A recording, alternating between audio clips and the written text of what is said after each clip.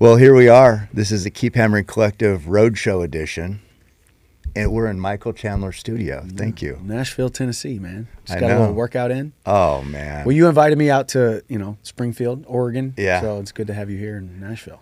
Well, thank you for letting me use this. And we can get an update and a recap on, we had an awesome workout, a little bit out of my normal. Mm-hmm. Normal, I told your trainer, what's his name? Jeremy, yeah. Yep. Stud. That was fun.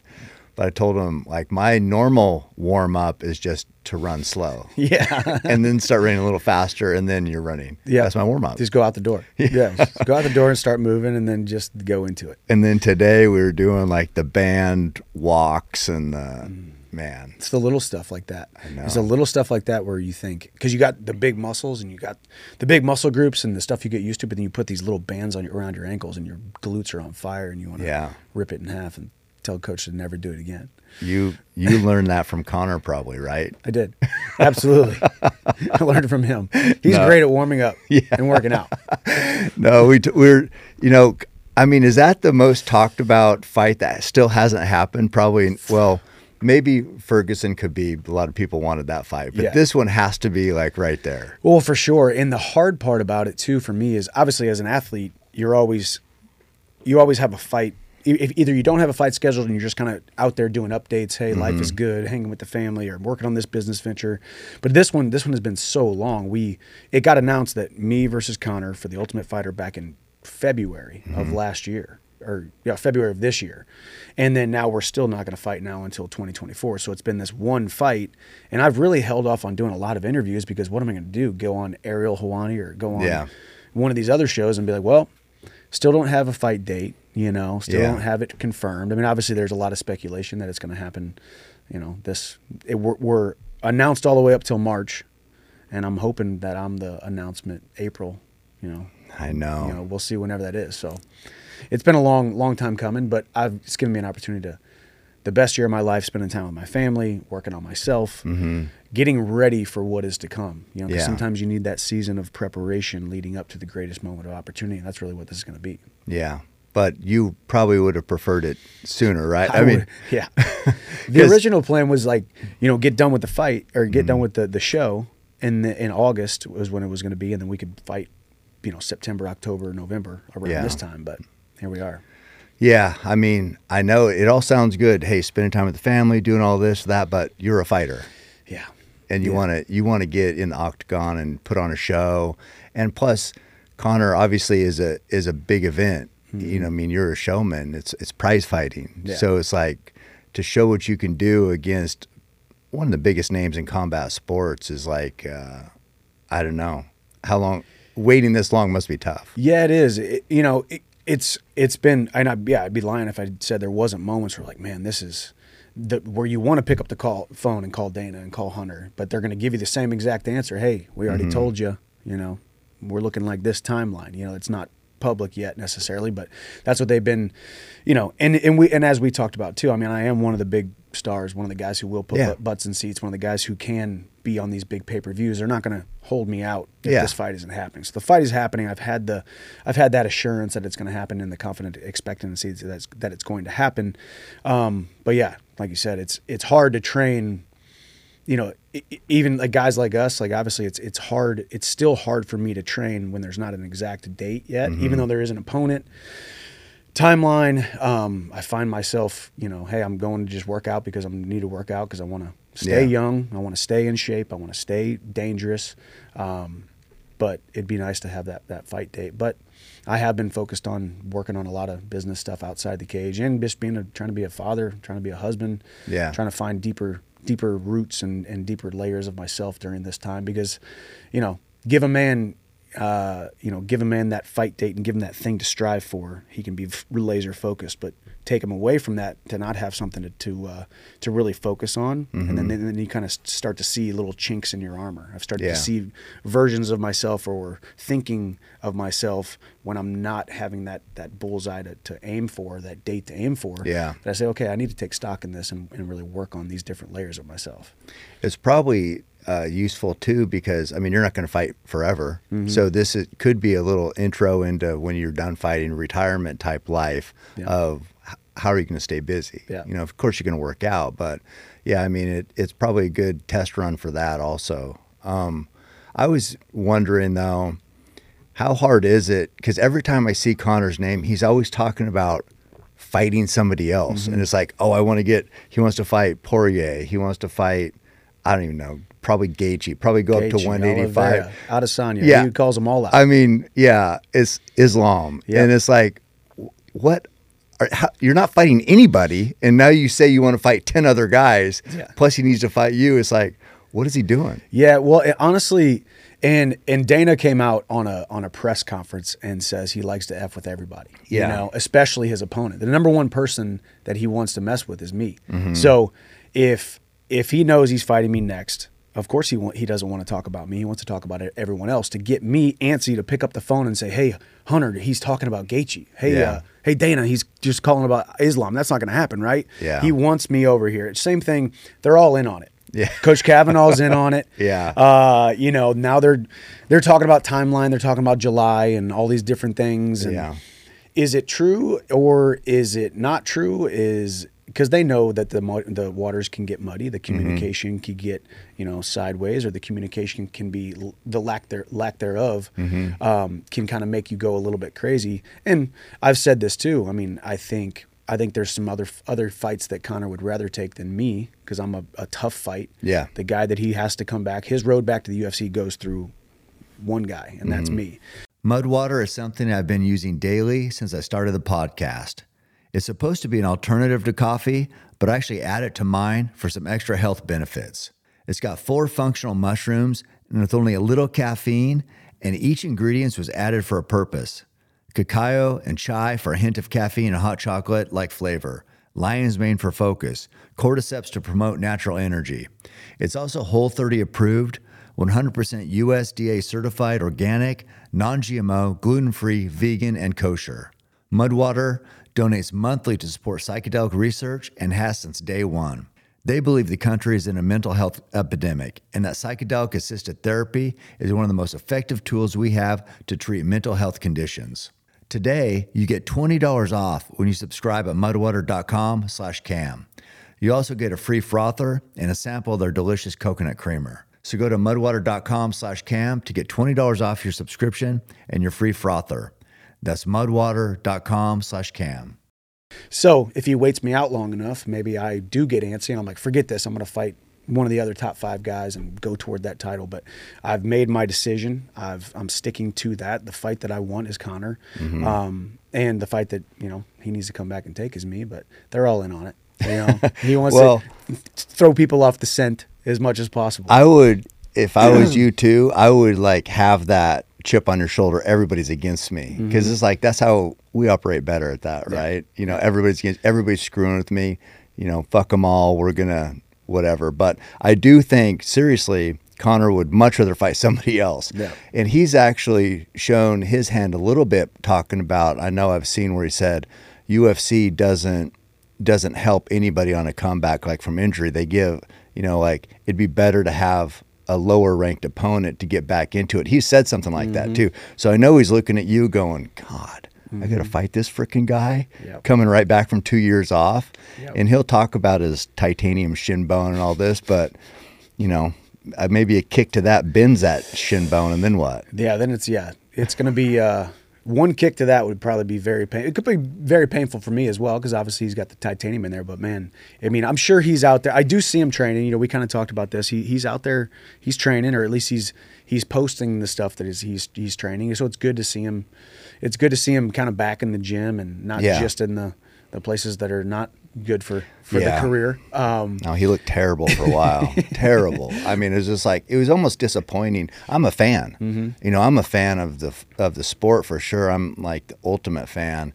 And to see him all puffy and drinking, it's just like felt like as a fan such a waste, to look at that. So he does look more in shape for sure, and he's training, and I want to see you guys fight. Yeah, well, and then getting back in the USADA testing pool, obviously him. That was the big step. I mean, you can't say, the UFC is keeping me from my livelihood, or I want to fight, I want to be active, blah, blah, blah. But there's a prerequisite called getting back into the USADA testing pool. Unless you do that, you haven't done step 1 to then have the merit to say, okay, now they're holding me out, you know? So now once he did that, and that was last month, back in October. So now he's been in the USADA testing pool. So obviously his comeback is imminent. Yeah. He's back in the testing timeline. pool. There's a timeline. So that was good to see. But yeah, I mean, I think going back to kind of fighting someone else, it's like he agreed to this thing with me, and then that attaches us to the next fight. And maybe at one point he thought, man, maybe I don't want to fight this guy anymore, you know? And I don't like to say that kind of stuff because I don't think at all Conor's afraid of me. I think Conor stepped up against Khabib, who was the most unbeatable guy in the entire world back then. He likes the big fights. He wants the big fights. He wants to test himself. But yeah, it's the age-old conundrum of, you know, give a man some silk sheets to sleep in and all the money and the Lamborghini yachts, and the timeline might look a little bit different than the guy who's really scraping and clawing for that next paycheck. So yeah, I think so too. And, you know, so it's all storyline also, but if for some reason it didn't happen, imagine the storyline you could have, like, Conor ducked me. Yeah. He's so afraid of me. So then whatever, you could still use it to your advantage. Yeah, I'll still use it to my advantage. Well, because then at that point you think, okay, well, you know, we are prize fighters and we want the biggest fight possible, but you also just general thoughts of being a human being and be a man of your word, do what you say you're going to do, and this is what we said we were going to do. And if you want to change courses, that shows a lack of, you know, integrity to move forward with what we want to do. So then I'd spin it as, okay, I'm going to go fight a real fighter. I'm going to call someone out who's in the top 5, or someone who needs to come back in the UFC, or someone who's got a huge name and get toward that title. Yeah, it's we could use it for a positive for sure in any way. What would you see if, you know, when it does happen? It'd be sweet UFC 300. I know I've heard you say you go out there first round, put it on them, break them a little bit, then knock them out in the second, right? So I mean, how I see him, he likes to, you know, the best Conor was light on his feet, but he had that front leg out like a karate stance.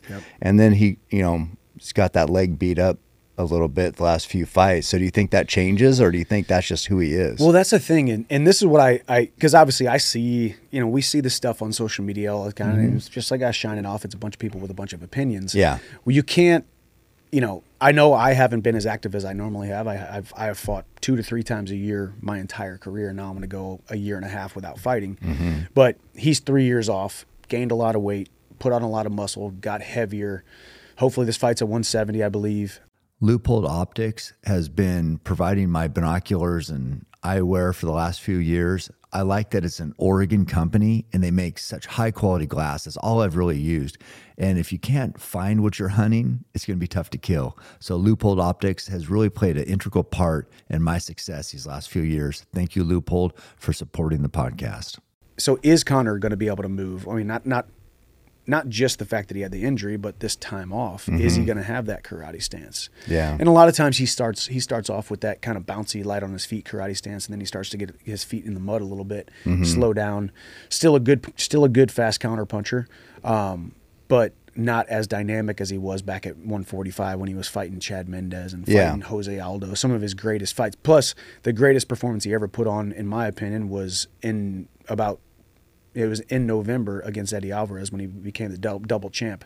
That in and out, working the distance between the two, getting Eddie to overextend. I'm sure he sees shades of that. He sees shades of Chad Mendez with me. But I just don't think he's going to have that. He's not going to have. Back then he was training nonstop toward a goal, and then he's taking these couple of years off. So what's his style going to be? Is it going to be less bouncy and less karate, more kind of plodding forward? We're going to be ready for anything. We know he's going to come out southpaw, most likely. Definitely now, because now his compromised leg, he would want to be his back leg, right? Which would put him in a southpaw stance. But yeah, I mean, typical me fashion, getting his face right away, not spend too much time in that distance, because that's where he's really strong. He's really good with that distance, or at least he was, right? But I want to expect the best counter striker that we've seen, because he still has that, hopefully. Yeah, you know, you talked about it is a game of not even inches but centimeters, because I think I remember in that Eddie fight, was that the one where Eddie threw a punch, and it's like he was so measured that it just barely hit his nose, and then he came back with a 3-piece combo. Right. Bang, so bang. if you lost you don't have to lose much for that one that skinned your nose to actually catch you. Yeah. You know, so if you, because of training, because of heavier, because maybe your reaction's a little, because you've been off for 3 years, maybe that lands, and it doesn't take much. No. It's like a game of centimeters. Especially with this one I know. Right this one's this one's a little bit more powerful than Eddie's. Yeah. But you know, I mean, that's a thing. I mean, it's one of those deals where, you know, we throw ourselves into the fire and see how we come out the other side sometimes. And to me, it's always been my offense is my defense. And I know people say I'm hittable and I get hit too much and these things, of course. But, you know, with a guy like Connor, where he wants to be in and out, create that distance, bait you into something. I just want to get in his face, put my head in his chest and hit him to the body, hit him to the head, and put him in a real fight. I mean, he hasn't been in a fight, and he will not have been in a fight in 3 years. And he was in the driver's seat a lot of that Dustin fight. He's not going to be able to be in the driver's seat with me, you know. And this is going to be 3 years off, so it's going to be a fun one, and it's going to be a huge card. And just ready for the dang thing to be announced. But I know. And you know, a star like him, you can't believe your own hype pretty much. But once you get hit or get a body kick, or it's like all of a sudden there's probably some doubts pretty quick, I would think. Even for the most mentally strong guys, I could imagine, like, it doesn't take much to be reminded as like, oh my God, I'm doing this shit again. Here we are. I know. Here we are. It was all fun and games, and then now we're like, okay, now we're in a fight. You know, and that's where I've always wanted to bring people also, you know, because you can talk about the punches and the kicks and the knees, the elbows, and all the strikes and all of the different techniques. These are all techniques, and these are parts of game plans. But being in someone's face, putting them into the fire, making them question themselves inside of the fight. That's part of the technique. That's part of my strategy. That's part of a strategy. You know, and a guy like Connor, people have questioned his love for the sport or his willingness to engage or come back. Maybe it's just me because I know I'm fighting him. I want to think that Connor is fueled more by the doubters and the doubts of everybody, that he's going to come and show up at the best version of himself. And I'm ready for that. I'm excited for that. That's what I've been looking forward to. That's what I've been visualizing. That's why I've been training so hard. Yeah, man, it's going to be one of those fights where one of those fights where Joe's there and he's like, oh my God, I can't believe it's happening. Right. Yeah. You know, and I think both of us are going to be that. I'm going to be that. Yeah, Connor's going to be that, because there's probably moments too where he's laying there with a broken leg thinking, man, I might not ever get to feel that rush again, and now he's going to get to do it, and it just so happens he's going to run into a buzzsaw named Michael Chandler. Well, you know, and you mentioned that people like to criticize you. Like I've seen them say, you know, fight IQ or you get too wild or whatever, but then I look at this, like this right here. Yeah. You didn't really plan that, did you? No. I mean, so yeah, part of your part of your superpower basically is on the fly, you're a fighter. Yeah. And you just instinctually make decisions, and it landed like knockout of maybe not of the year that year, but it's like one of the most iconic knockouts over a legend. And that's just like, that happens too. Yeah. So you can't just say like, oh, look, if you would have done this, because then you wouldn't have this. Yeah. If you're all just measured and exactly calculated and following this game plan, it's still a fight and you still are creating. Yeah. Yeah. I mean, you're out there. You're a martial artist. Yeah. Yeah. You're a martial artist making split-second decisions in the fight, right? And it's so easy for people on the outside to criticize, and it's so easy, you know. It's so easy, and you've probably done it 1,000 times on hunts. If I would have, maybe if we would have went this way a little bit more, maybe if we would have thought about the wind more, or this, right? There's always the hindsight, but I think that's the beautiful thing about life, and it's a beautiful thing about doing something where the deck is stacked against you, or the likelihood of losing, the likelihood of failure is so high, because you're doing what 99% of people are so afraid to do. Yeah. And that's why people are drawn to what you do. That's why people are drawn to mixed martial arts. That's why, and Dana and these guys have built a phenomenal business. But just inherently with what mixed martial arts is, they were able to just spread it out to the world, something that people love so dang much, because it doesn't matter if you're 1,000-to-1 underdog or 1,000-to-1 favorite. You can get knocked out at any given moment. You can get kicked in the liver and your whole body, paralyzes and you can't move for 10 seconds and then you get finished. It's you're throwing yourself into the fire. You're being tied onto a tornado, and in the moment you're just trying to make decisions. Yeah, it's pretty I crazy. can't imagine. I mean, I love watching it, but you're right. Everybody fears getting in a fight. Yeah, you know what I mean. That's like one of the greatest fears people have, and you do it for a living in front of the world. Mm-hmm. It's but yeah, people are definitely attracted to it, like moth to a flame for sure.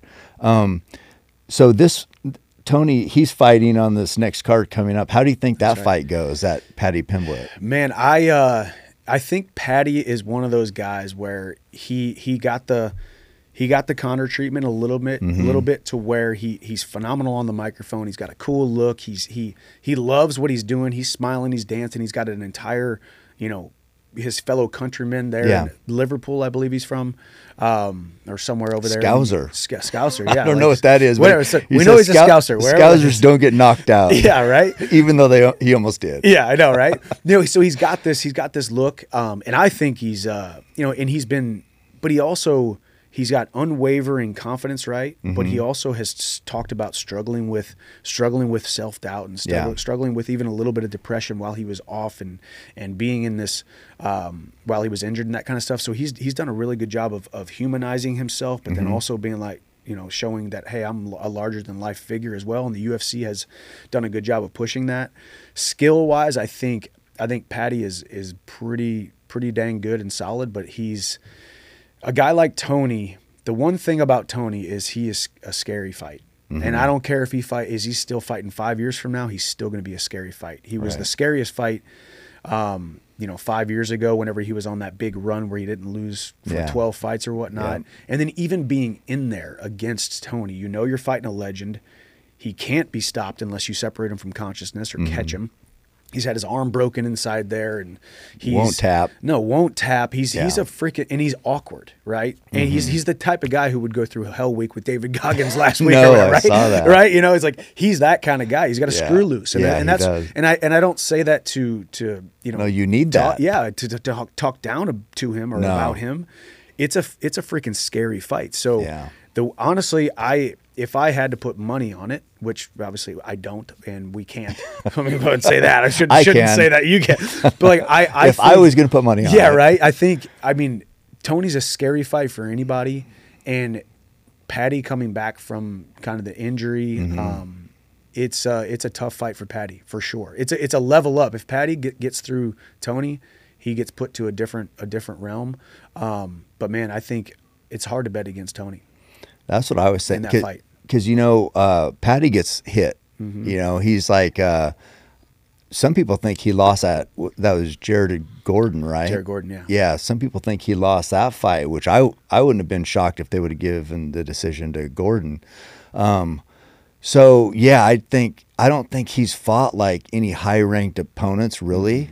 No, this is a huge step up. A big step up. Tony, man, even in your fight, I mean, he landed a couple shots on you. He's so awkward, and when he throws punches from these weird angles, whether it's straight or it comes out here and it comes down straight. Because he's wide too, so those punches come at a wide angle. Very probably weird. Yeah, and his feet are doing weird stuff. What I said was he's a tough puzzle to solve because you can't really, even Conor Poirier is a very, very good fighter, but he is very basic. He's brilliant with the basics, which you can bring in guys or have guys in your training camp. You're like, hey, you're not that far off from Dustin. Mm-hmm. Dustin's a much better fighter than you, and I think he's a world class. But you can be a southpaw who's kind of basic but brilliant with the basics. Mm-hmm. Tony, you don't know what he could be fighting you from his hands. He might be walking around on his hands in the middle of forward roll, a forward roll, and like these and these things where people might. Throw a joke out here and there. We're like, oh, he tried to throw sand in his face or this, but like, it's a scary place to be because we like predictability as human beings, right? Yeah. And we have pushed ourselves enough in our training and putting ourselves out there and failing enough or getting outside of our comfort zone where we're a little bit more okay with unpredictability than most people. But still, I still like predictable. I'd much rather fight a Poirier, who's probably a better fighter than Tony, because he's more predictable. Right. Because Tony in there, you're like, dude, I don't want to get hit with some weird spinning upward front flip elbow in front, and it's embarrassing. It's scary. It's coming from weird angles. Oh yeah, that spinning elbow he does, dude. And then I take him down, I blast him across the cage, and then he's got these bony elbows, long arms. He's really good at throwing elbows. So if Patty gets the takedown, Tony's going to do some damage from the bottom. If Tony gets the takedown, he's got phenomenal jiu-jitsu. On the feet, he's very, very awkward, but still a very good and effective striker. And nobody has seen anything like Tony. You fight Tony, it's a one of one. Yeah. So it's a scary thing. Where did he thing. land against you? It was just a jab, and I ran into the jab, and it was a hard freaking jab. I bet. It was the one that blew up my my right eye. A left jab or right? Well, and that was the thing too. He switches stances and does these weird things. I think he actually had switched stance and threw just a hard javelin, straight, long, those really, really long arms, and just boom, right in the eyeball. And I was coming forward too, which it's definitely. My face has taken some damage at my own expense sometimes too, because it wasn't just them throwing it. I was actually coming in and running into something too, but that's what we signed up for. So it's a scary fight. I mean, I think I would give the edge to Tony in that one just by sheer unpredictability, cardio for days. I know Patty's usually got pretty darn good cardio, but not like Tony. Tony's got that cardio where it's like, I don't get tired. I know I feel tired a little bit, but I don't get tired type of guy. And he's definitely not going to be intimidated. No. Tony won't by the moment. Yeah. No. I mean, he's going to be talking his crazy stuff during the press conference with his glasses on. I love it. I mean, El Kukue, how could you not? I've watched so many of his highlights. Even his 911 call. Oh, my God. I love where his wife is saying, don't send whatever because you're going to get hurt. It's just like, that's just a good example of this guy, you don't know what you're going to get. No, man. I've been a fan of his forever. Well, me too. And that's what I love too about this sport is we can sit here and I'm a fan of all the different guys that I have fought in different respects, because I mean, how do you not respect what these guys have done? I mean, my run in the UFC has been pretty darn up there. Every single guy I've fought has been inside the top 5. So they're all living legends of the guys that I've fought. And I can separate the fact that I need to fight you and I need to, win from, man, I really like what you do, or maybe I like how you operate, or I like a lot of things about Justin Gaethje. I feel like I always said me and Gaethje would be pretty darn good friends, I think, if we didn't have to fight each other, like we could be friends, right? Maybe he disagrees. Poirier and I don't know, not so much. Me and Tony are cool, Yeah. No, it's weird. I don't know. You guys are all legend. To fans, it's like you're all larger than life. I mean, it's so fun. I don't know if it's fun. It's so exciting. It's like watching gladiators. It's so, and especially to be there live. Luckily I'm friends with Joe, so I get like.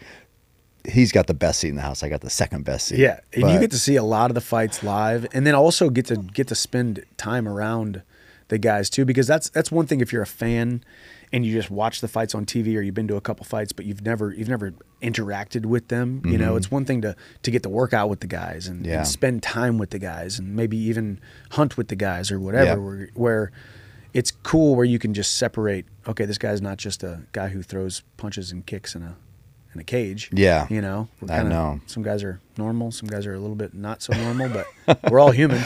I don't know. Yeah, I don't know how you can be. It's weird how nice. I mean, a lot of the fighters are just so nice, just like you, and just like, but can flip that switch whenever.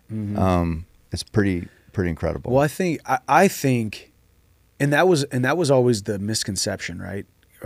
I go from wrestling, which people would think, oh, these, those guys are more tame than fighters. But I think the reason so many fighters are pretty darn nice guys is we already have that outlet. Yeah, you don't have to prove, and you don't have to prove anything. Yeah. Well, and that's what I always say too. I mean, the age-old question of, hey man, if you're at a bar or you're at a restaurant or you having some drinks or whatever, like people try to fight you, and I'm like, no, probably not any more than you. Probably not any more than people try to fight you. Yeah. But we also, man, I don't need to fight in this different. I don't turn negotiations into a fight. I don't turn this conversation into a fight. I don't turn these things into a fight because I already got this fight thing that I have to do all the time. Which I'm actually not a very confrontational person. I don't enjoy confrontation. I do not enjoy people not liking me or me not being in sync with somebody, if you will. But when it comes to fighting, man, I want to rip somebody's head off. And then for that 15 minutes, I'm a different guy. For that 25 minutes, I'm a different guy. And then I can just shut it off and come back to being a normal person. Yeah. I don't know. I followed your journey all the way from Missouri to Bellator to here. And I was curious about this because this got a little play lately. Dagestani wrestling versus U.S. wrestling. Mm-hmm. Is there a difference? And what do you think about that? One of my favorite packages that I get on a monthly basis is a Black Rifle Coffee Club exclusive coffee roast. The only way you can get it is if you subscribe to the coffee club. This month's coffee is a dark roast called Gothic Serpent. The exclusive coffee subscription gives you nothing but the best. It's a Coffee of the Month club where you get premium roasts from the best farms worldwide. Black Rifle Coffee is America's coffee. It's veteran-owned and operated. They support hunting and conservation and give back immensely to the veteran community. They're offering followers of the podcast 20% off on your first purchase to the coffee club or order on their site using code KEEPHAMMERING to get America's coffee today. Man, so I mean, obviously Dagestani wrestling or like the Russian Sambo stuff, it's all kind of similar. It's all that would all be international type of wrestling, and then we have our collegiate wrestling that we do here, which is a little bit different, more focused on top control, because you can get riding time in college wrestling, you can turn guys. So I think good old fashioned passionate American wrestling wins all the time. Yeah, in my opinion. Obviously, I'm very biased, but I like the idea of. It's the takedown to the top control, whereas, more that international wrestling is takedown and a guy just goes into what we call parterre, where he's on the ground. He's just trying not to get turned. Mm-hmm. Whereas in fighting, you can't just try not to get turned. You have to actually get hand control and try to get out. Mm-hmm. That's why so many Division I wrestlers or college wrestlers have done so well. That top control, always putting the weight on the hands, stuffing a guy's head in the mat. Weight behind his hips to get all the weight on his hands. But yeah, with that being said, that's why I know I haven't done myself any favors by losing some of these fights, and I would love to fight Islam. I don't think I deserve to fight Islam right now. I need to string some wins together, or at least this next win, because that's what I'm focused on. But man, a lot of people want to see that fight because I do think I stop Islam's takedowns. I do think I can take him down. I do think I'm a better striker than him. I do like the fact that he's a southpaw, and I've done very well against southpaws. So that's a good matchup. Yeah, it's a good matchup, and I mean, the good thing about the lightweight division is no matter what, you got probably Oliveira and Islam fighting next. It sounds like, and then Gaethje is either going to defend the BMF belt against somebody, or Gaethje will be the next in line for the title. Which I think Gaethje wins the title. I'd like to see Gaethje win the title. And then obviously you got Poirier in there. We're not quite sure what he's doing, but the guys at the top, that top 1, 2, and 3, Gaethje, Oliveira, and Islam. I have some history obviously with Gaethje and Oliveira, and then people want to see me fight Islam. So it's going to be a fun little next 12 months when I knock Conor out, and then we see what happens next. Yeah, you four up there, God, so good. And any night, it seems like the fight can go anyway. I mean, just so close on Oliveira, and then the fight of the year with Gaethje, and then I do like Islam. It's crazy.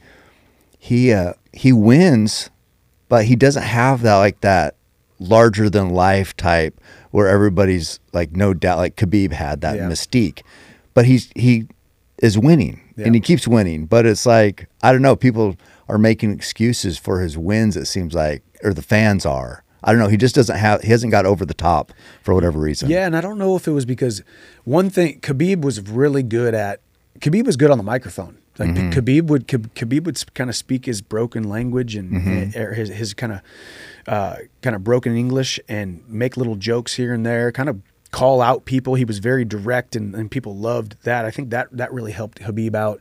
Islam doesn't have that as much. Yeah.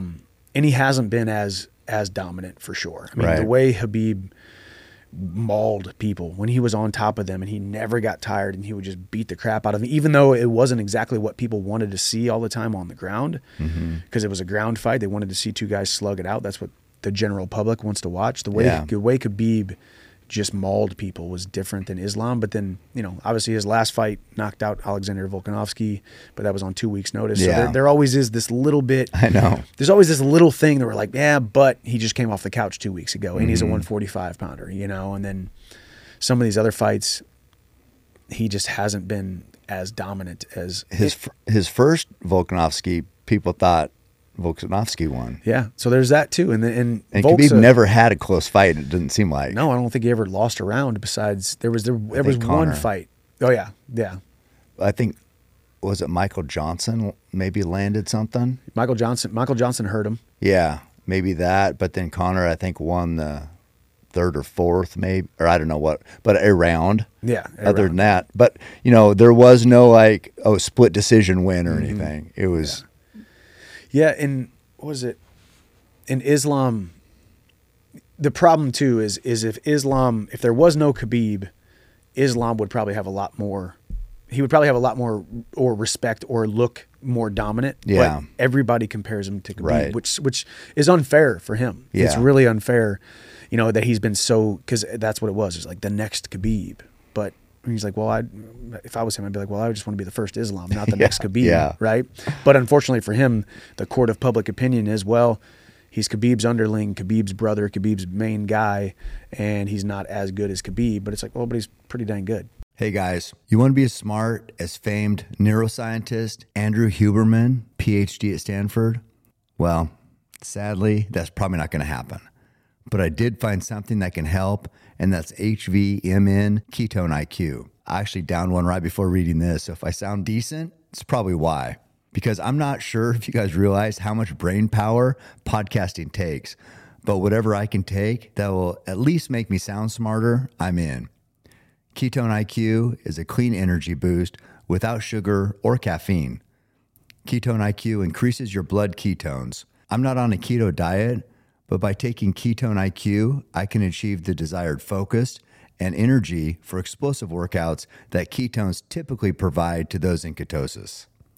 You can find Ketone IQ at your local Sprouts or online at hvmn.com. Use code CAM, C-A-M, for 20% off your first order. I think he lost once too, didn't he? Yeah, he got knocked out by, I forget who it was. And he had a drug test failure back in the day. So that's tough. Yeah. So the reason why that Dagestani wrestling versus U.S. came up is because of Bo Nickel. I think he brought it up actually, that maybe talking about, but he's coming on the podcast. I think, isn't Bo Nickel coming on pretty soon? In December, yeah. Nice. So that'll how good do you think he is? I think he's very good. Yeah. I think Bo is very good. And he's just like anybody. He's still very green. You know, Yeah. I mean, for the dominance that he has shown, got a knockout in his last fight, I believe. I think so. Is he fighting?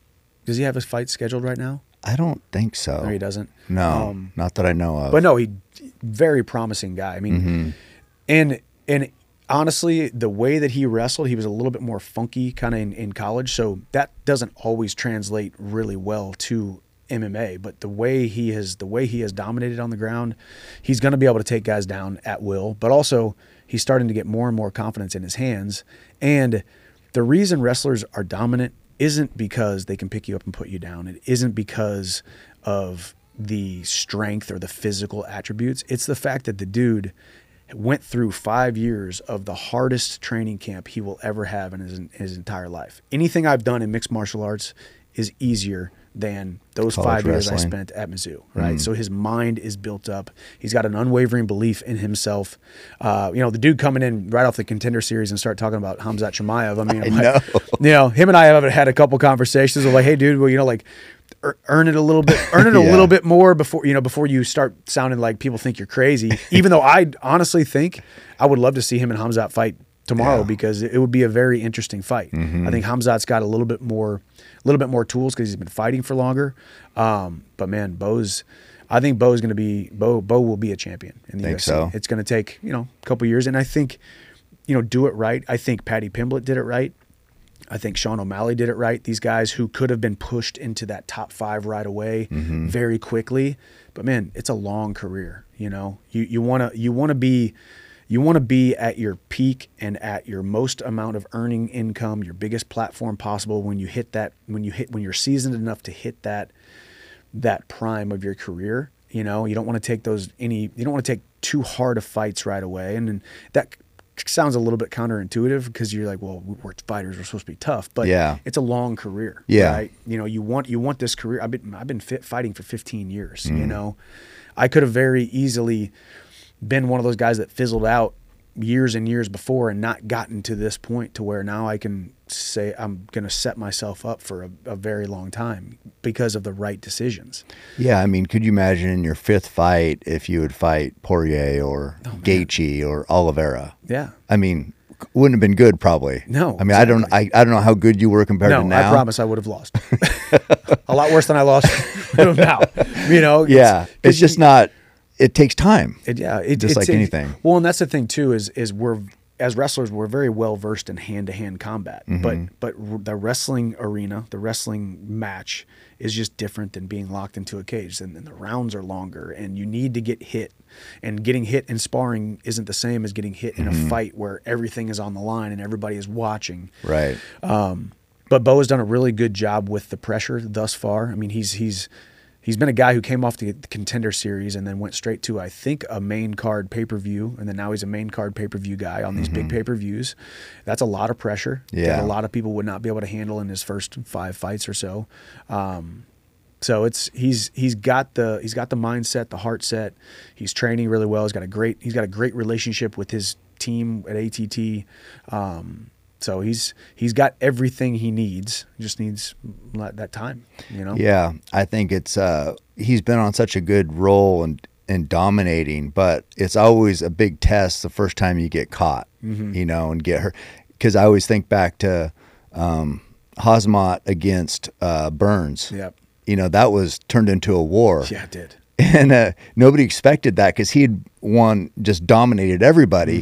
Then he's in a war, and it's like that tells you a lot about a fighter. Yep. Is how they respond to that. Yeah, and for a guy like Bo, who his striking is getting better, but there's nothing worse for a wrestler than shooting a takedown and missing it, getting stuffed. Right, pushing a guy up against the cage, the takedown, get stuffed. How do you respond to the thing that always works for you not working? How do you respond to So all of that will be.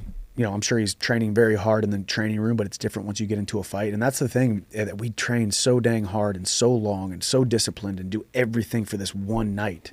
And this one night isn't even a full night. It's 15 minutes and it's 3 different rounds. It's 3 little rounds that you get to showcase everything. And hopefully that you perform where you need to in this little bitty time period, And that's why fighting is so hard to stay undefeated. You're going to have an off night. You're going to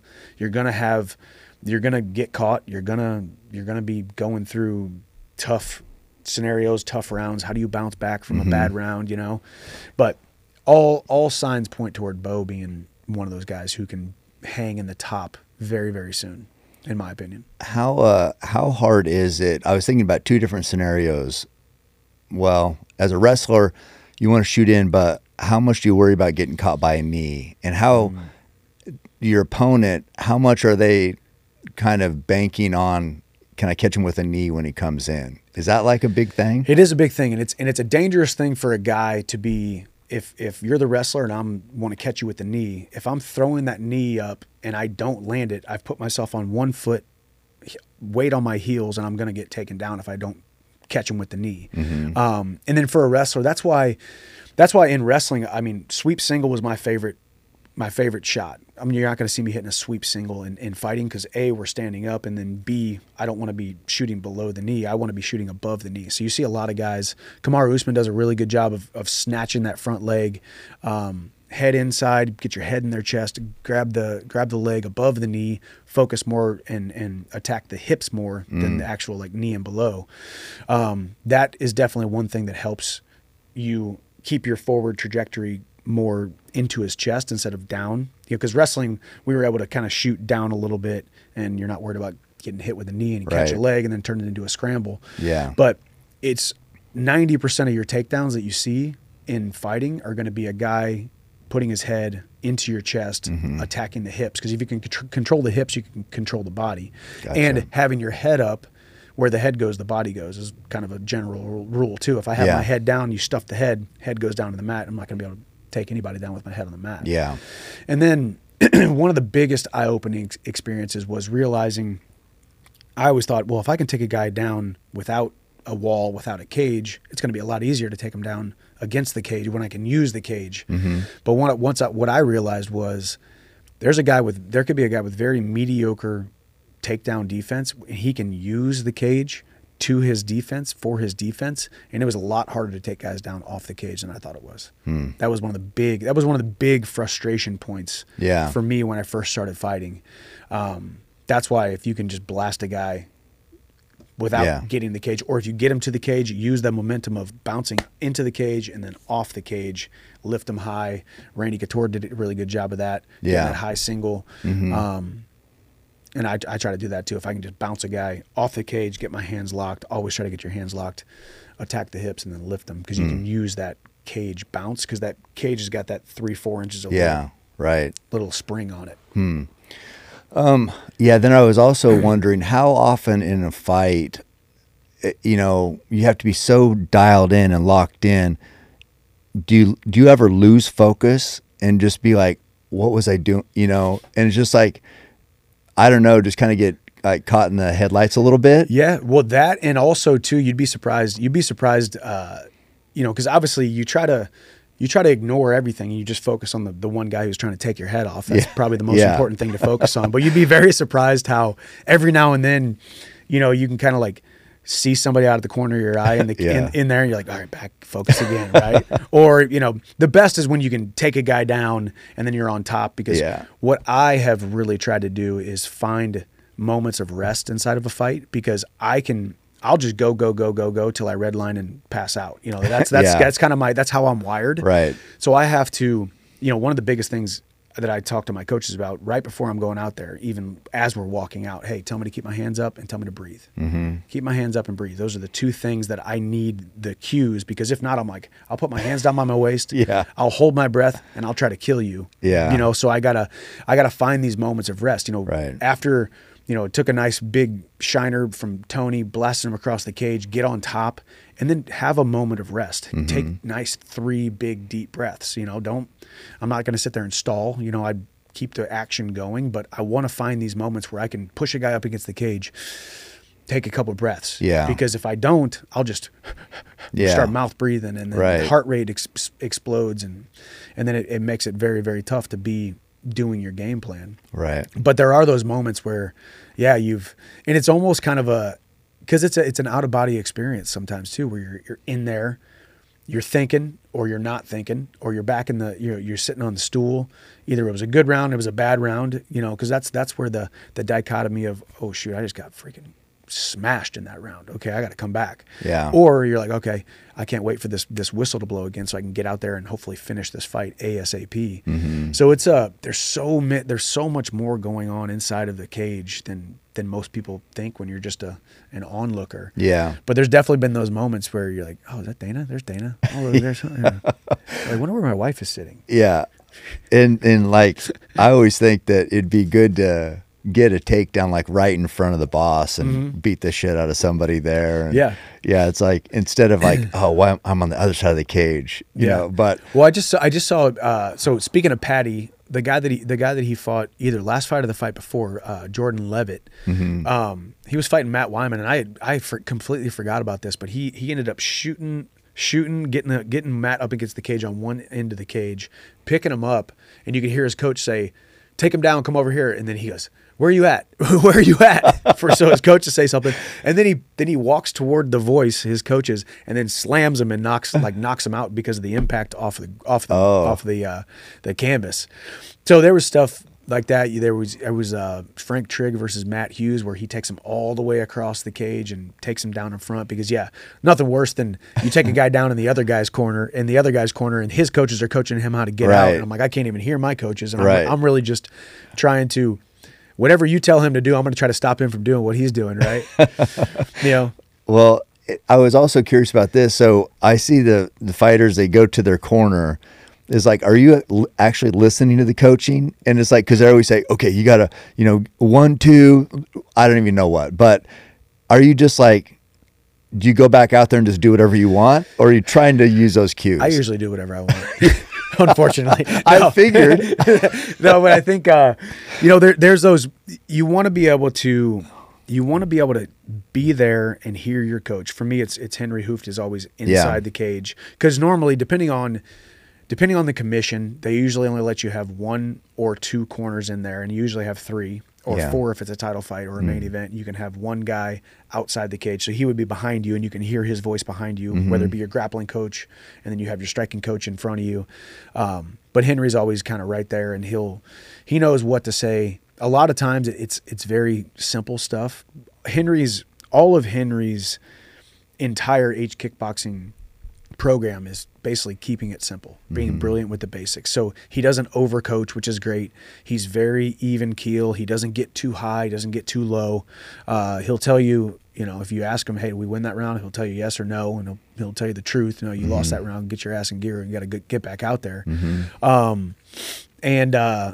But yeah, it's very simple stuff. And it's also, there's probably certain guys who can handle more than others. For me, I don't want to be coached a ton. I'd rather just know that it's almost sometimes a reminder that, hey, we're in this thing together. Yeah. And I want to go out there and I want to beat that guy because I want to beat him. I want to beat him for my family and the fans and that kind of stuff, but I want to beat him for you as well. Yeah. There's that intrinsic emotional, spiritual connection that you have with your coach too, where it's 30 seconds of the 1 minute could be just, hey, breathe, or hey, stay calm, you're doing good. Like even just not even real cues, not even the X's and the O's of fighting, but because you're in a battle, and I'm sure there's times where he's looked at me and thought, okay, he's deer in the headlights, or he's psychopath trying to kill somebody, or he's very calm, and there's probably a different approach. Yeah, each time. Yeah, the way you would talk to me after the first round might be completely different the way you would talk to me after the second round, going into the third. Yeah, it's yeah. And what do you tell yourself out there? I mean, do you talk to yourself, or I mean, I know everybody's got thoughts going on. I know when I'm on a hunt, sometimes I'm like, how have I ever killed before? I have no idea even. It's like, this is never going to work. Or you're like, I just need one chance I'm going to make it pay. But it's like, I'm the biggest doubter of myself, and also the biggest believer, it seems like, in a minute time. Yeah. It's like, there's is that how fighting is too? I mean, is it a roller coaster? Inside the fight, there's not a lot of talking going on inside of my brain. Not a lot of kind of self-talk, unless there's those moments of breathe, unless there's those moments of, whether it be, hey, you deserve this. Yeah. Hey, you're better than this guy. Right. Something of that effect. The biggest thing for me is back in the locker room and making that walk. Because I've always talked about, we are conditioned and programmed to think about worst case scenarios for protection, to protect ourselves, right? So we're always going to fall back into, well, the what if this happens, what if that happens, to be able to protect ourselves. So the biggest thing for me is speaking to myself audibly. So, because if I'm speaking, I can't hear any negativity. Right. So if I just sit here in my silence and I'm walking out there in silence, I'm most likely going to hear something negative. Holy cow, there's a lot of pressure. You acknowledge the pressure. Holy cow, this guy's good. Holy cow, this is the biggest next fight. This is the biggest moment of my life. Don't freaking screw this up, right? So if I can just speak and I can just not have any dead space in between thoughts or actually speaking audibly inside of my mind, or even verbally coming out of my mouth, that's where I can just keep saying my positive affirmations or speaking life into the reality that we're about to walk into, and ultimately it's puts me in the right headspace. Hoyt Archery has been my bow hunting sponsor since 2005. And personally, I really don't care what bow you shoot, what brand it is. I just hope that you have the same level of confidence in your equipment as I have in mine, because I know if I get one opportunity with my Hoyt, it's going to pay off. And then leading up to the fight, listening to my certain song or two that I listen to, thinking about my family, thinking about how truly blessed I am. I know where I operate best is when I where I am welled up so much with emotion before a fight that tears come in my eyes and I'm start to cry a little bit. I'm like, that's when I'm my most dangerous, because I feel like I'm not just, it supersedes just me being a human or me being an athlete. It's something bigger than that. I am your part purpose. It's my purpose, and I'm part of I'm a piece of a bigger puzzle than I sometimes give myself credit for. And then speaking it into existence and speaking life over myself all the way until that bell rings and we have Bruce Buffer the fist bump and all that kind of stuff. And then it's like, okay, here we go. Yeah. And then get punched in the face, and then it really starts. Well, I mean, it is hard to have perspective sometimes, but if you looked like from your days at Mizzou to like here in this beautiful house and the studio and the gym and the life you've created and your beautiful kids and your wife, it's just like, how could you not be grateful and be like, this is exactly what I'm supposed to be doing. Look at this has been provided because I've followed my passion and believed in myself, and I've been blessed with this. It's just like, but yeah, we have a hard time having perspective all the time. Yeah. You know, it's just like you get caught up in the moment, and then it's just like, yeah, that self-talk comes in. But Yeah, well, because you can look at it you can look at a problem, either, you know, something great that's happening or a problem that's happening. You can look at it under a microscope or with looking at it like it's right here in front of your face. But if you can sometimes just take a step back and look at it from that 30,000 foot view, and you just see, if you're able to just look at all of your life thus far and what you've accomplished, and even the things that were bad things that happened to you, but good things came from them. And that's why I always kind of say too, we just talked about it on the last podcast, talking about, I said, I don't care if I win or lose. I think wasn't exactly probably how I should have said it. It's almost I'm not concerned with the outcome, because I know I've done what I needed to do. As long as I've done what I needed to do, the outcome is going to take care of itself. And no matter what, at the end of it, my God still loves me, my family still loves me, and I still love me.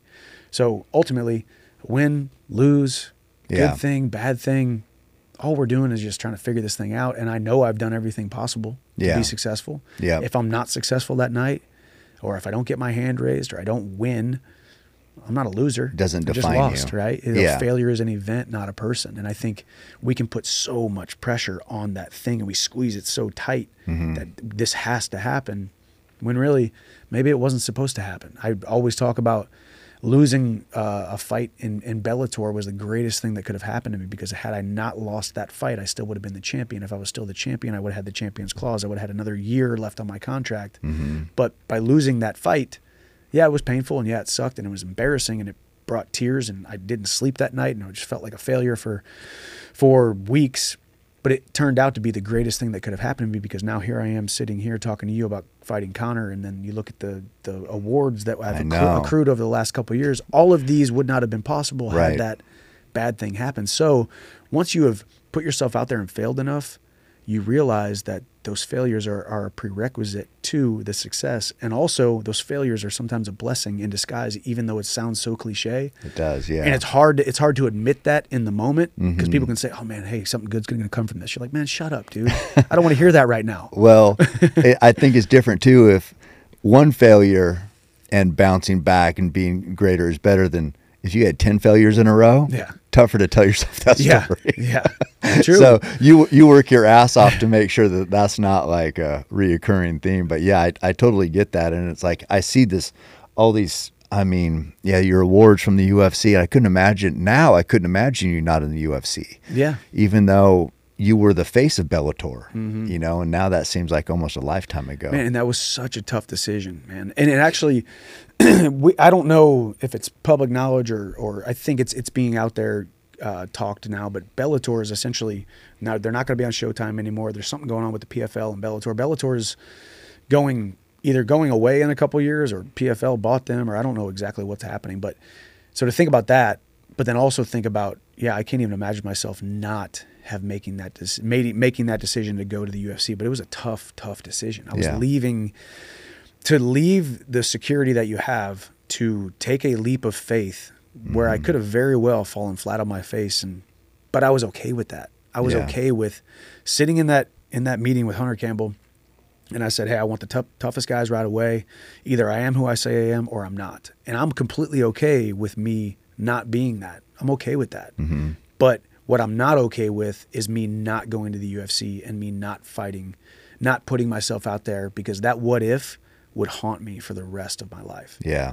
I would have sleepless nights the rest of my life, or it would take me a very long time and a lot of counseling and some other things where I would find success to have not gone down that journey. Right. And walk, just like making the decision to walk on to the University of Missouri was the single greatest athletic decision I ever made, because if I didn't take that chance to possibly ride the bench for 5 years, never wear the singlet, never start, and then I ended up becoming an All-American, and then coming to, you know, all those years in Bellator, and then kind of walking on, taking that chance on myself to go to the UFC.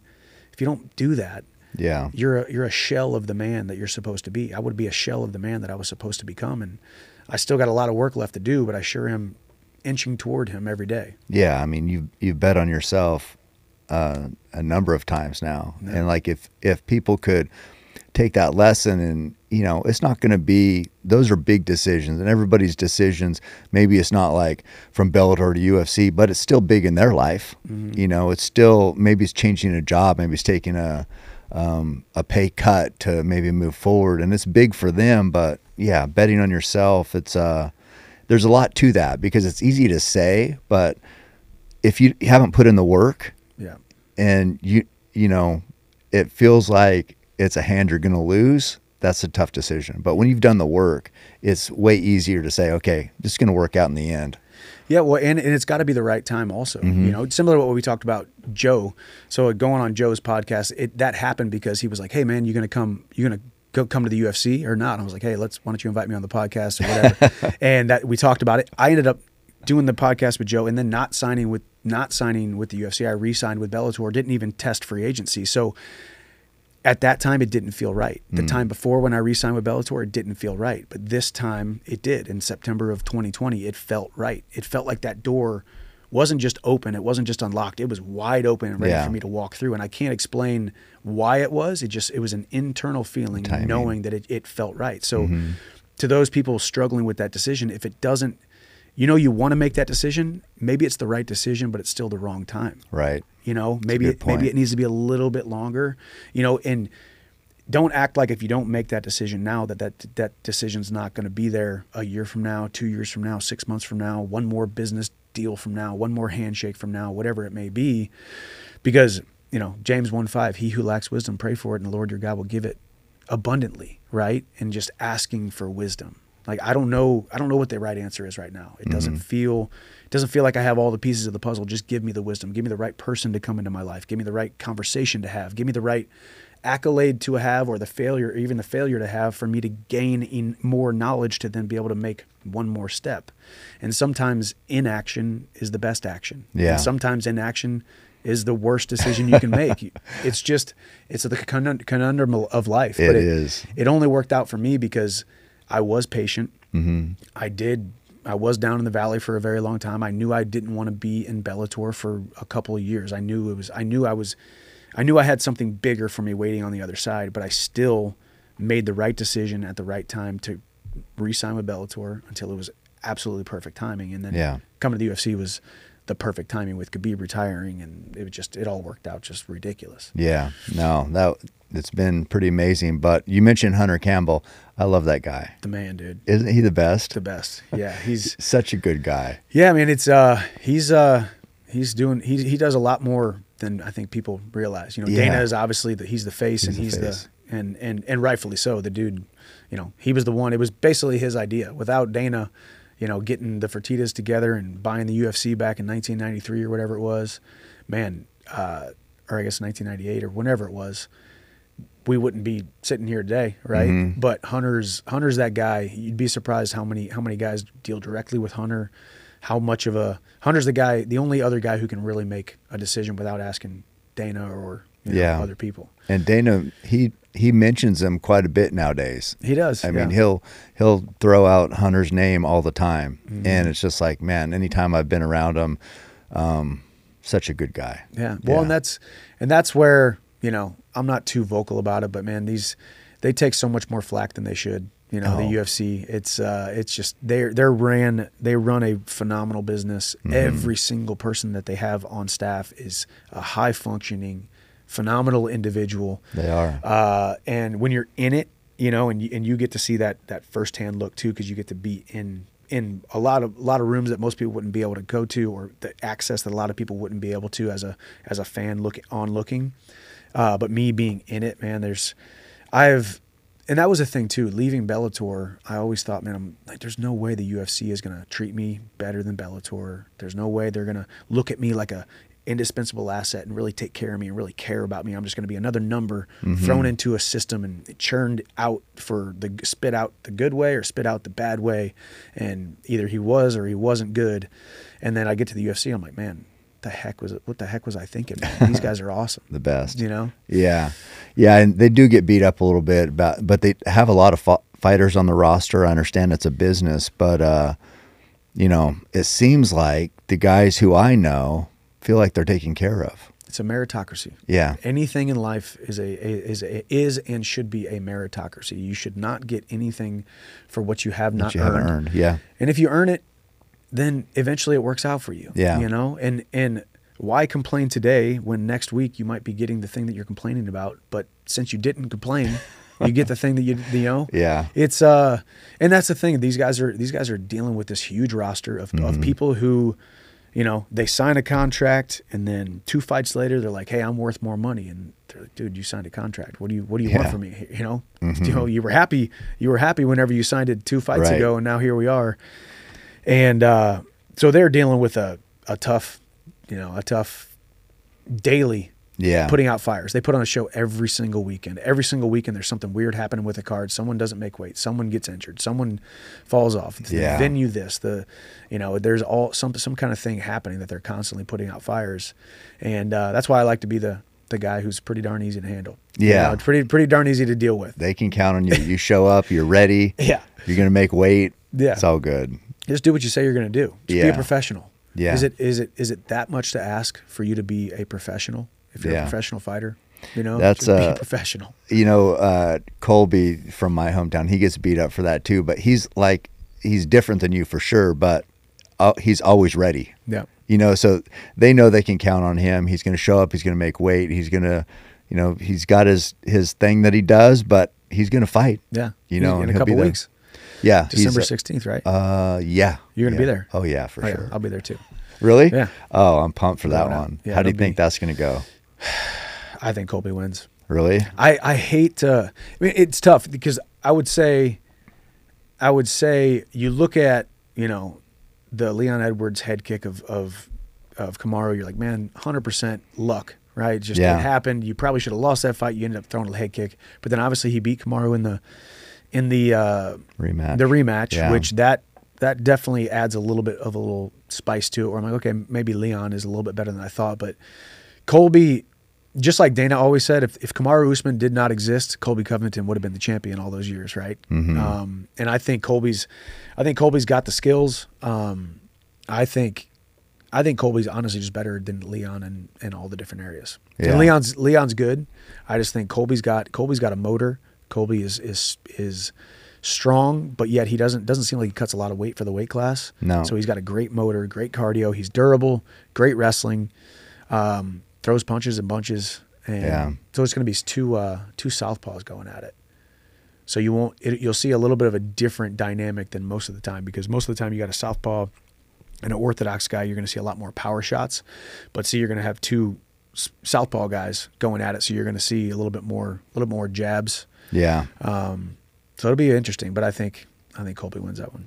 Yeah, I mean, I don't think Leon has a power that Usman has. So, you know, that's kind of kept Colby at distance sometimes, because I think, you know, Kamaru got to where he could punch pretty freaking hard. Kamaru hits freaking hard. Yeah, so if Colby's not worried about that power, man, that's going to be rough for Leon. Yeah. You know, what's really funny is watching these guys, the way that they either rise to the occasion or sometimes crumble depending on their last performance, or, you know, is Leon a guy who now becomes almost feeling like he's unbeatable in his own mind, right? Because it's so much more mindset than it is anything else. He's got the belt now, beat Kamaru twice now. That's, you know, that should be enough to feel that kind of confidence where you're like, man, I'm the best guy in the world at 170 pounds. Is he that? we'll see. If he is that in his mind, he's got a lot better chance of beating Colby than he would have if he didn't. But Colby's got that chip on his shoulder, man. I feel like Colby feels like he should have been champion in the last couple of years, right? Yeah. And, he's finally going to get the shot. I know. Well, he's had the shot, but now he's finally going to get the shot against somebody who's not Kamaru Usman. Yeah, and I think Leon, maybe it's like Connor and you. I don't know if Colby would be his first pick to fight. Yeah. Nobody wants to fight some hard wrestler, Yeah. that if they're not a wrestler themselves, because they're just like, oh my God, this is going to suck probably. Yeah. So it feels like on it's the gas the whole time. Yeah, Colby it feels like it's the same as like maybe Connor would rather fight somebody besides you. I feel like Leon would rather fight somebody besides Colby, but I don't know. It's going to be We get to see it. Yeah, and weeks. it's crazy how like that one head kick changed 2 careers, Yep. because Kamaru was basically unbeatable, and then there's a chink in the armor, and then got beat again. Yeah. And now he's got beat another time, this last fight. And it's like, man, everything changed on one kick. It's just crazy. Well, that's the momentum of this crazy sport, man. And it does show how the mindset of it and what your last performance will do to you. Yeah. And that's where sometimes, you heard Volkanovski talk about taking the time off, and that's why he took the Islam thing. He kind of spiraled a little bit. I need to be in a training camp. Yeah. I need to have something to strive for. And maybe that is a indication that he needs to do a little bit more of that work on himself to make sure, hey, fighting is what you do, but it's not who you be. Just like you talked about, this thing's going to end eventually. Who are you going to be when it does end? Right.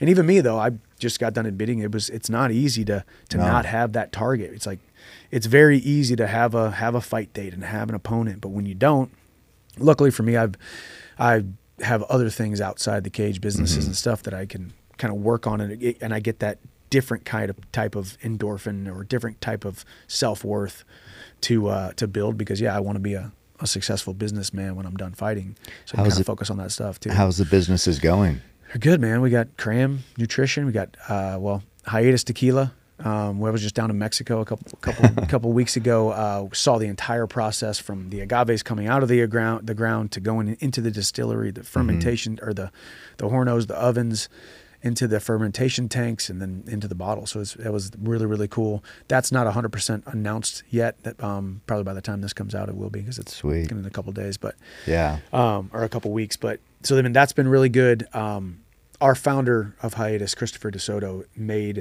is a tequila aficionado, like the kind of guy where, in a world where there's so many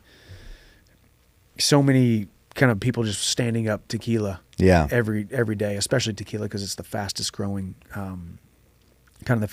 spirits category right now, and they're putting different flavors and vanillas and rectifications and glycerins and all these different things. This is the purest and additive free, cleanest tequila on the market, in our opinion. So we're excited about that.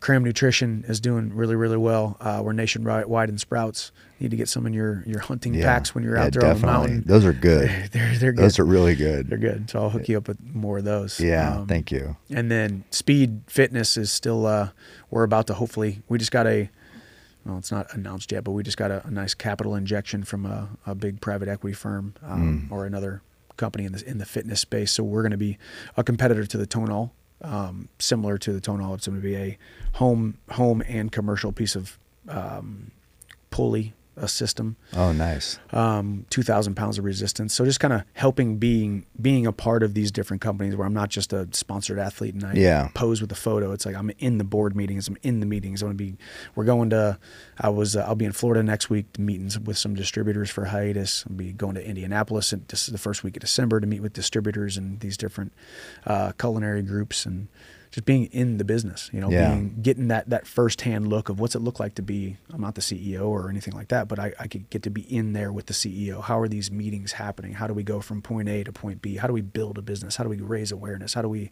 look at the bottom line, but also what's our mindset and what we want to accomplish with each company? Yeah, that's fun. I mean, that takes, you put so much effort and attention into fighting, but giving that same effort into these businesses, that's pretty exciting. Well, it's all, man, look where you're at today. You know, it's like, who would have thought if you were just a guy who was working at, in Oregon and started putting on your phone and running and lifting and running and shooting and hunting. You weren't supposed to get to where you are just by doing like normal guy stuff. But the relationship capital, the relationships you've had, plus the consistency and the beacon of who you are, people want to be like you, and people want to buy the shoes that you have, and people want to drink the coffee that you drink, or they want to do what you do, right? Right.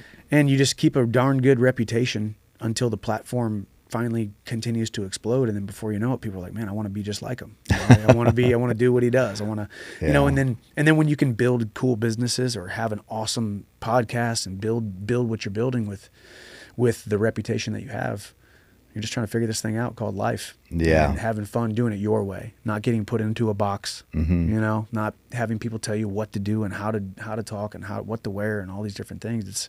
You do what you want to do. Yeah. No, it's a pretty fun thing. You've done the same. I mean, you're a household name. I mean, I just say, I'm going to go train Chandler, and everybody knows who I'm talking about. And so I appreciate you putting me through that workout today. That was so fun. It was good. That was all Jeremy. Yes, all Jeremy. He formulates them all. Well, I actually got a new program coming. I have my fitness app as well. So we're going to have him be our first trainer who's coming onto the fitness app as well now. So it's going to nice. Because I originally reached out to him because I was like, hey, dude, you're training all these NFL guys. He trains a bunch of high level NFL receivers and D-backs mainly, and tight ends like George Kittle. They do that tight end university here in town. I was like, man, you train these guys to be bigger, faster, and stronger. And I've always been the guy who I don't want to just lift weights. I want to be bigger, faster, and stronger, and try to be more athletic. So he's a stud, and he's fun to be around. So he's got a great personality. He loves what he does, man. Another one of those guys. Tell. His reputation is phenomenal. He's got a great passion for what he does, and when you find people like that, you're like, I want to be connected to you, dude. Yeah, definitely. Stick with me, man. Yeah, I need you in my life. Well, I'm pretty thankful that you opened up your home and your studio to me, and you shared your gym with me this morning. So I appreciate your friendship, Mike. Thank you. You as well, man. Thank you. All right, that's a Keep Hammering Collective from the road. Take care, guys. Mountain Ops has been my go-to supplements for the past 7 years. My exclusive Keep Hammering line of products offers a blended protein powder, BCAAs, and a pre-workout that I take every day. I also use their greens, reds, and they actually have a new hydration product called Hydrate that I use before every run. Mountain Ops has been a great partner over the years, and I especially love all they do to give back to the community. Every purchase made on the Mountain Ops website gives back to a family in need. They also give away a ton of different hunting opportunities. They even gave away an elk hunt and a deer hunt at one of my most cherished hunting spots in Utah. If you listen to the podcast, you also get 20% off by using code CAM, that's C-A-M, at www.mountainops.com. Bass Pro Shops and Cabela's know that everyone has their season. Deer season, turkey season, duck season. Every animal is a unique challenge, every hunt a different experience. And I count on my local Cabela store here in Springfield, Oregon to gear me up with all my hunting necessities. And I like to support companies that give back to conservation. Under the leadership of founder John Morris, Bass Pro Shop and Cabela's are leading North America's largest conservation movement. Together with our partners, they're positively shaping the future of the outdoors through donations, grant writing, and advocacy. Head to their website, bassproshop.com or cabela's.com, and get geared up for your upcoming hunts.